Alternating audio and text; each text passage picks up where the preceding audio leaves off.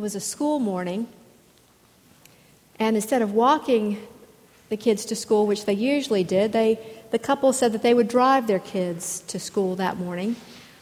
But then when they got to the street that the school was on, they didn't turn in to the school's parking lot. They drove past it. And the kids then started questioning, well, what's going on? Where are we going? And so then they made another few turns, and they got on 581, and then they got off at the airport. And that's when the parents told the kids that they were going to Disney World. Thrill of thrills. Now, when I heard this couple tell this story, I thought, you didn't tell them ahead of time? You didn't celebrate with them that you guys were going to Disney World? You didn't plan it with them for months in advance? Because that's what I would do. You know, people do things differently. And I just like to anticipate things. So while I'm on one vacation, I'm already thinking about what we're going to do on the next vacation. Because I like to, I find, I don't know, enjoyment. It's probably some mental problem. But I just like to anticipate things. And I think the retailers take advantage of that by putting all these things out for Christmas over 2 months in advance. But so we've been anticipating Christmas for months, right? We've heard it on the radio. We've been dreaming of a white Christmas. We've been hearing the jingle bells. We've been imagining chestnuts roasting by an open, crackling fire. We've hung our stockings by the chimney with care. We've decorated the lovely branches of our Tannenbaum and hearkened to the angel's good news, all in preparation, in anticipation of Christmas Day.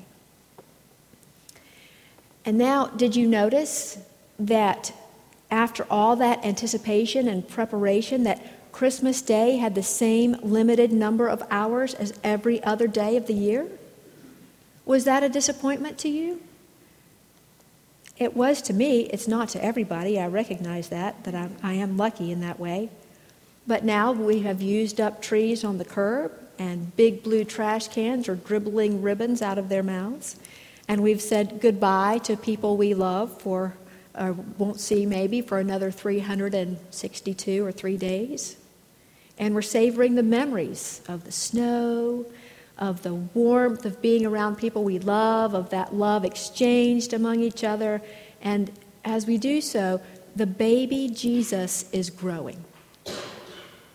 And we heard the story here Thursday night about the baby Jesus being born in the stable because there was no room for them in the inn. And so now that baby is growing. Now, the gospel lesson that's prescribed for this day, or this particular Sunday of the year, is when Jesus is at the temple. He's 12 years old, and maybe you remember the story, but his parents take him to the temple, and then he stays there, and he's teaching the rabbis, and his parents lose him. Well, I just couldn't make that jump in 3 days, 2 days, from 0 to 12. I don't know, cars can do that in a very short amount of time, but I can't. And I wanted to savor the baby Jesus and, let that sink in, just like our last hymn was talking about. And so we can savor the baby Jesus at the same time as we consider what it means to hold on to Christmas, December 27th and beyond. Neil Epler wrote some information about this passage, and he questions, why is it that we prepare for weeks and months and then we just celebrate for one short day? And I noticed, you probably did too, that on December 26th, Q99 and Sunny FM, our local radio stations, they play Christmas music for a whole month, and then I guess at midnight, cut it off. Okay, we're back to our regular programming, and Christmas is over, and let's just forget about it all. But Epler reminds us that Christmas is not over with the passing of one day of celebration. And like we said earlier, Christmas lasts for 12 days traditionally, and so we still have the poinsettias and the Christmas tree and all the lights and the Advent wreath and the Christ candle even lit, reminding us that Christmas is not over It's a good thing for the church that we remind ourselves that Christmas is not over. So Epiphany, January 6th, that's after the 12 days of Christmas, we celebrate the light of the star coming. And one thing that I just learned recently is that some schools in Europe take that day as a holiday. Epiphany is the 12th day of Christmas is a holiday for them.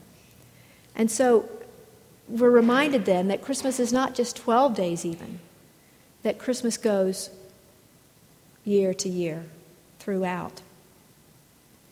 And so what we want to look at today in this passage from Colossians is, what does it look like to make Christmas last throughout the whole year? In this letter to the Colossians, Paul spells it out. What are the characteristics of a Christian? What are the characteristics of a follower of Jesus Christ? And he notes, Epler notes, that many of these characteristics mirror some of the things that we see during the Christmas season, some of the characteristics. Well, it's been said that many a woman who thinks she has purchased a piece of clothing for a ridiculous price has actually bought it for an absurd figure. I'll give you a minute. It took me a minute too. I'm thinking about clothing, though. How many special sweaters or ties only see daylight right in December? Most of us have them. We dress for Christmas on the outside, like a nicely wrapped package. A neighbor brought over a package for us last week, and it was beautiful. It was this light gold square box, and it had a darker gold glittery ribbon that had little glitter falling out, so we had gold reminders all through our house. And then this elegant bow was on the top. Now, do you want to guess what was inside? What? Lights? Okay, that's a good guess. String of lights. Anybody else want to take a guess? Gift card? Cookies, candy? Truffles. Chocolate truffles. The only thing that makes my mouth water more is Joyce Wall's fudge. So we had this elegant package on the outside, but for me anyway, not to Brian, but to me, it was elegant on the inside as well. It was beautiful and life-giving. It was wonderful. So think about us. Sometimes we dress as an elegant package on the outside, but do we want somebody to open up that box and our box and see what's inside? How does that make us feel? Sometimes we don't feel very wonderful and delicious on the inside. Well, Paul tells us in these verses how to dress for Christmas on the inside. Compassion is the first piece of clothing that Paul would have us don. Christmas is a time when we participate in many acts of compassion. We give to the needy or feed the hungry. Our church has done that with our shoebox ministry to Standing Rock Reservation, and gifts for Catawba Hospital, and monetary support for missions around the world. Being able to give to those in need is a real privilege. More challenging, though, I'm discovering, and more fulfilling, is to give our time and give ourselves. And I hope that we as a church will find more opportunities to do that in the coming year. So compassion is one thing. And alongside that, Paul writes that Christians should clothe ourselves with kindness. Christmas is a time when we remember to be kind and considerate to others. People will help others carry packages and hold open doors during this season, and they might not remember it next month. But what would be different if we continued to show that Christmas compassion, that Christmas kindness in dreary January or February? One little act of kindness like that might make someone's day. So along with compassion and kindness, and we won't go into humility and meekness, but Paul writes also that Christians should clothe ourselves with patience. Our children needed patience when they woke us up on Christmas morning at 4 a.m. Or maybe you felt like Margaret Smith, who said, "My parents have been visiting me for a few days. I just dropped them off at the airport. They leave tomorrow."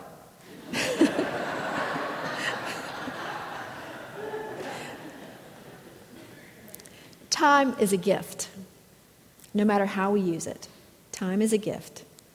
And so Paul calls us to be patient with ourselves and with others. And the most important thing with which we need to clothe ourselves is love.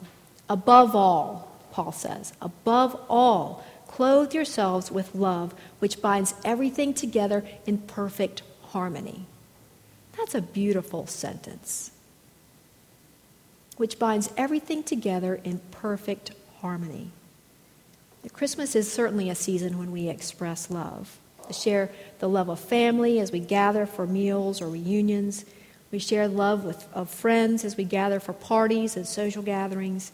We share love even with our coworkers and classmates as we have office and school parties, as we exchange gifts, and as we gather for services of worship.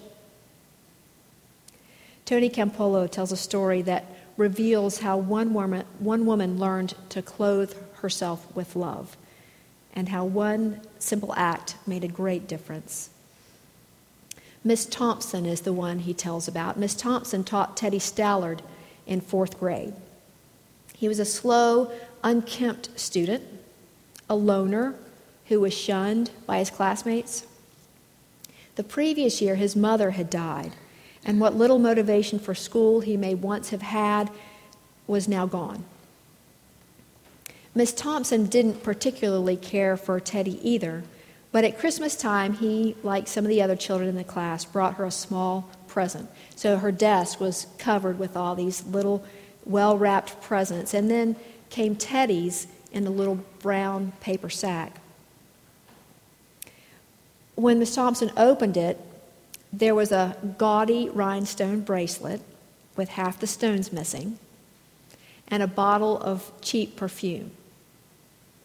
The other children in the class began to snicker, but Miss Thompson saw the importance of that moment. She quickly splashed on some of the perfume and put the bracelet on, and pretending that Teddy had given her something very special. And at the end of the day, Teddy worked up enough courage to say softly, "Miss Thompson, you smell just like my mother, and her bracelet looks real pretty on you. I'm glad you like the presents."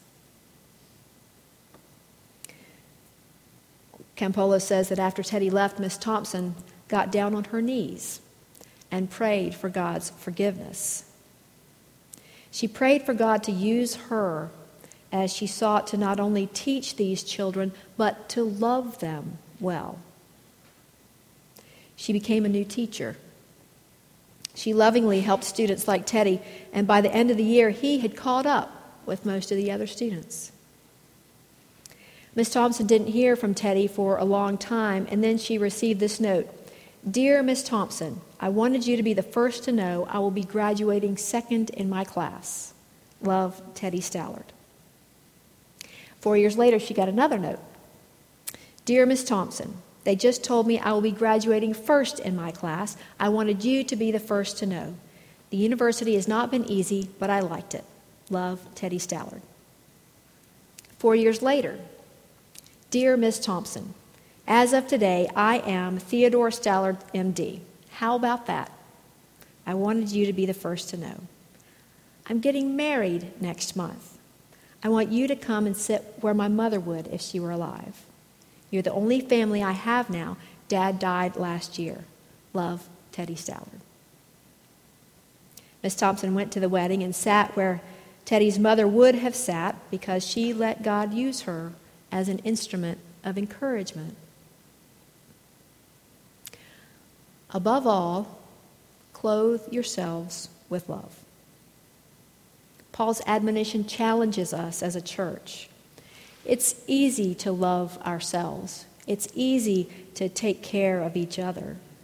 It's a lot harder to love people who don't look lovable on the outside, the Teddy Stallards who are sort of unlovable.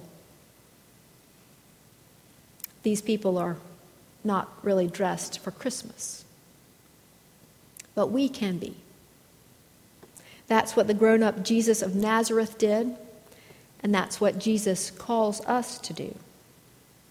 As we wear our compassion, our kindness, our humility, our meekness, our patience, our love, and our forgiveness, regardless of how people respond to us, we are called to be that to them. We love them in Jesus' name and for God's sake. These aren't just clothes to be put on for one day of the year or one season of the year, but every season. Babs Bell, I'll try this name, Hadusewitz said, "Setting a good example for children takes all the fun out of middle age." But I think about that as Christians, that we are setting an example, not just for our children in this church, but for children beyond these walls and for adults beyond these walls. We all need to learn. We all need to learn about who Jesus is and be better examples of his love. It really can be extremely fulfilling. But fulfilling or not, Christ calls us to break out of our comfort zones and be his hands and feet. Whatever you do, the last verse of today's passage says, whatever you do in word or deed, do everything in the name of the Lord Jesus, giving thanks to God the Father through him. So whenever we offer love to another person, we are dressed for Christmas. And the love of Christ peals forth like the carol of the bells, like the great Christmas bells in the European churches that ring out in excitement, like the bells that you hear at Calvary that ring out when we finish worship, reminding us that Christ loves and that God loves and that God loves through us. Let's pray together. Oh Lord, help us to make Christmas continue. We thank you for the warmth that we have felt and pray that that warmth and love and acceptance would overflow through us to care for those in need wherever we encounter them. We pray in the name of Jesus our Lord. Amen.